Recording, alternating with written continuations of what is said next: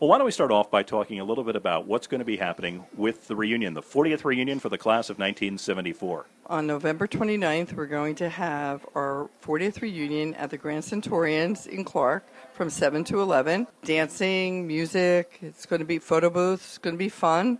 And Friday night is meet and greet at the Cranford Hotel, November 28th.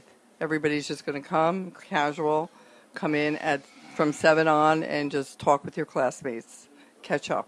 Now, I understand that the reunion committee has already been meeting. Tell me about some of the plans that they have for this reunion. Well, we have photo booths, and people can bring home the strips of their pictures that they gather in with whoever they want. We'll have music, we'll have films, plenty of talking and dancing and fun.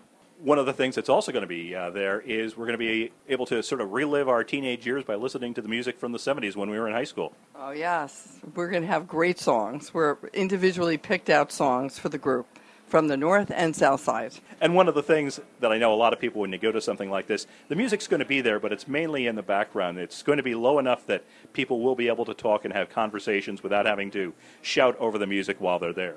Exactly. We want it low-key. We're only going to have music for a couple hours out of the night, and we're going to have our MC, Bernie Wagon Blast. Everything will be great. It will be really fun. One of the other things that's going on for people who haven't been to Cranford High School since we graduated in 1974 is there will be some self-guided tours of the high school on Saturday afternoon. Yes, anybody is welcome to come. They can bring their families, and you can visit Cranford High School and relive your memories and look how it's changed over the years. One of the things that I think that's interesting, thinking back to Cranford High School, when we were there, our senior year was the year they opened up the new section of the high school. The new section of the high school now is older than the old original section of the high school was when we were students, if you can believe it or not.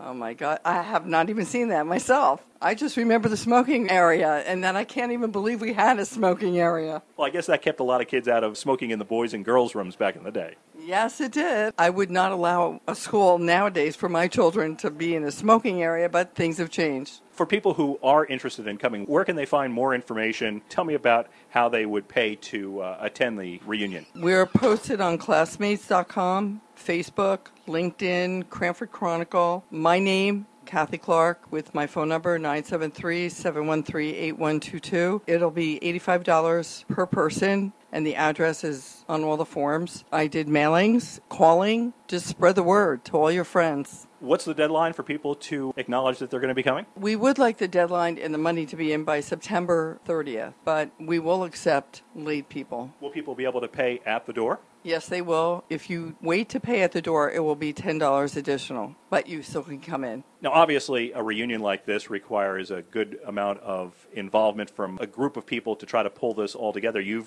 and Marie Ditta have been the leads on it, you especially. But we have had meetings of the reunion committee. What's that been like? It's been great. We meet at the Cranford Hotel probably once every 2 to 3 weeks. We've all reconnected, all different people. Not that we all hung out together, but we're all having fun.